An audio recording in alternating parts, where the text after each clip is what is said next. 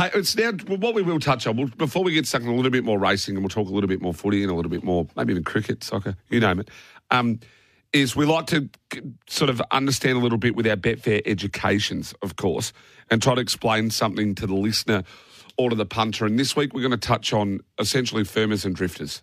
That's right, Miles, and there's some exciting stuff happening at Betfair at the moment. We obviously want to educate our customers. We're on the side of customers, but really important stuff. And I'm going to ask you a couple of questions too about firmers and drifters. But for those who don't know what those terms are, a firmer is when a selection shortens in betting, generally because the weight of money being invested on that particular selection. And then conversely, a drifter is when a selection is referred to as a drifter, it means the odds for that selection are lengthening or becoming less favourable. So obviously, why is reading firmers and drifters really important? Well, I mean, when you monitor firmers and drifters, you're allowing the track changes in what you're tracking the changes in odds, and I think that's really important. It's helping make decisions on when you bet.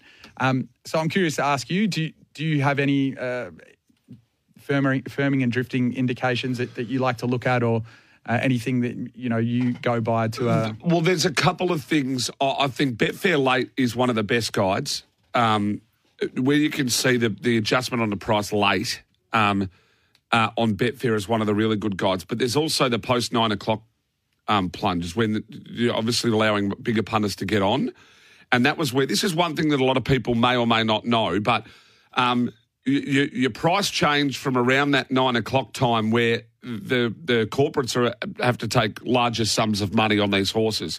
Because before 9 o'clock, as we know, I won't go into too much detail, but there's a certain amount of money a lot of people can actually get on. And then post 9 o'clock, that's 9 a.m. morning of the races, there can be an adjustment. So I always like to have a look at the movement from the previous 2 or 3 days, and then the movement post 9.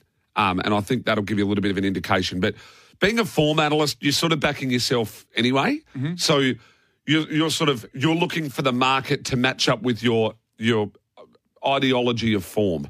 So you've looked at the form and you're looking for the market to support your already existing thought, rather than looking to the market for my only thought.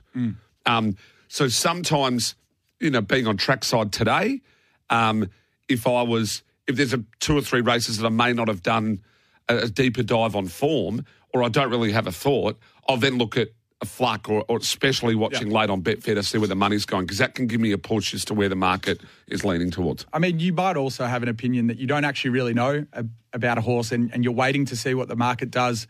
I know Kieran Maher runners are always horses that you really like to watch the market, especially late on Betfair. But the great thing about Betfair at the moment is on the app now you can get firmers and drifters within the selection, so you can see what punters are backing and what punters are laying and what's drifting. And I think the best part about firmers and drifters is just the late information. Like, that something's either happening or not happening, and that doesn't need to be just on horse racing. I mean, it can be on The Bachelor, who's going to win. Usually the one that firms late is the one that's going to win The Bachelor. So I love that the Betfair market is always going to tell you basically almost what's going to happen before it actually We've seen some great plunges. I mean, I remember the one on Hitotsu. Massive plunge. Yeah, and I mean, you're talking, that was like 850 into about 390 or 380. Yep. But in a race that big, that movement is enormous for the size of the pool. Where we do need to educate people on is if you see a horse backed in 50s into 30s, it's not as big a go as a horse going in from 3s into 2s. No, that's completely correct. So it's not the what would it be saying the scale of dollars. Yeah.